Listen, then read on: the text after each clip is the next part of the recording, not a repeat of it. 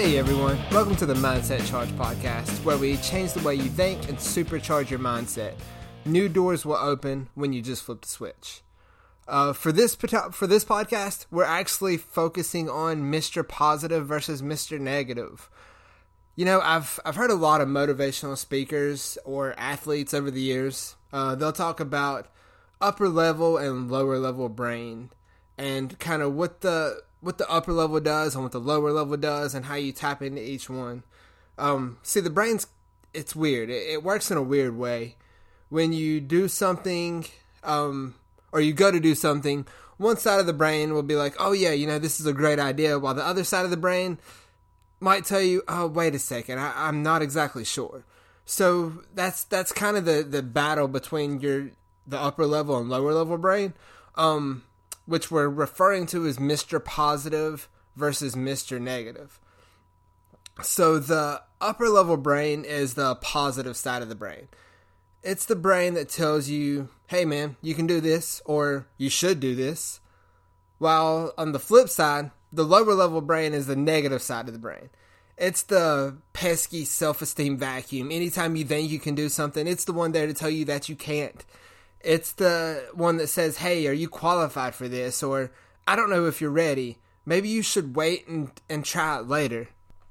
Or maybe you should do this instead. You see, we all have this battle daily when it comes to Mr. Positive versus Mr. Negative. When you wake up and go to work that day, it's, you know, man, I'm not really feeling this work day. I'm dreading it. I'm not excited to go to work. All that does is tell Mr. Negative, hey, it's time to jump on this guy. He's not feeling work. We can put all these negative thoughts into his head, how bad his day is going to be. And at that point, the smallest things can even get you frustrated that wouldn't on a daily basis. Or what if it's not even work? What if, you know, you get this mindset, you're like, you know, I want to get in better health. I'm going to start going to the gym. But then you wake up that morning and there's Mr. Negative right there on your shoulder. You could actually stay in bed today. You don't have to go to the gym.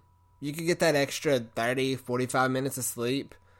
The gym's kind of an inconvenience. You have to pack a gym bag, or you know, you have to go and get sweaty, then you have to shower. Maybe you don't have the time.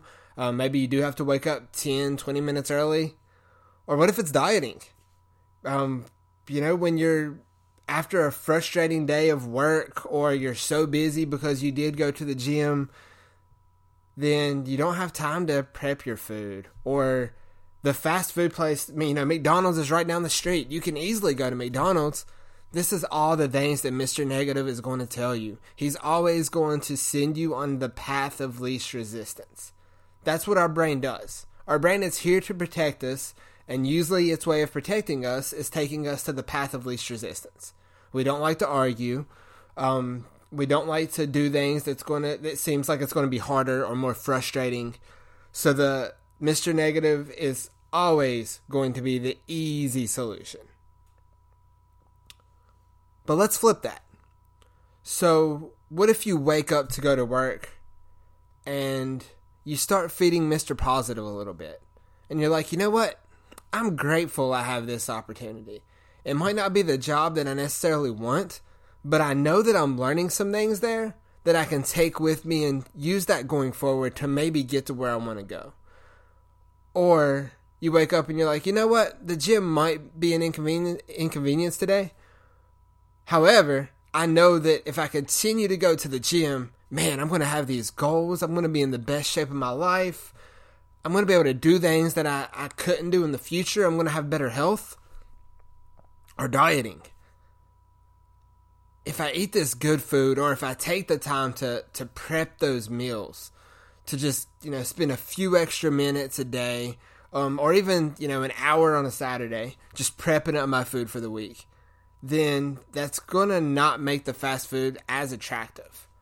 So every time that you start going and feeding into Mr. Positive, it's going to get easier. So that is the good news that I have for you. What if I told you that Mr. Positive, or the upper level brain, can be the easy solution? All you're doing is training your brain. whatever side of the brain that you feed, that's the one that gets stronger.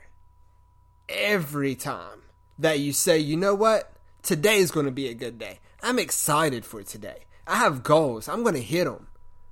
Or, man, I can't wait to go to the gym. I can't wait to prep this food to be able to get to my goals, to do what I want to do to achieve.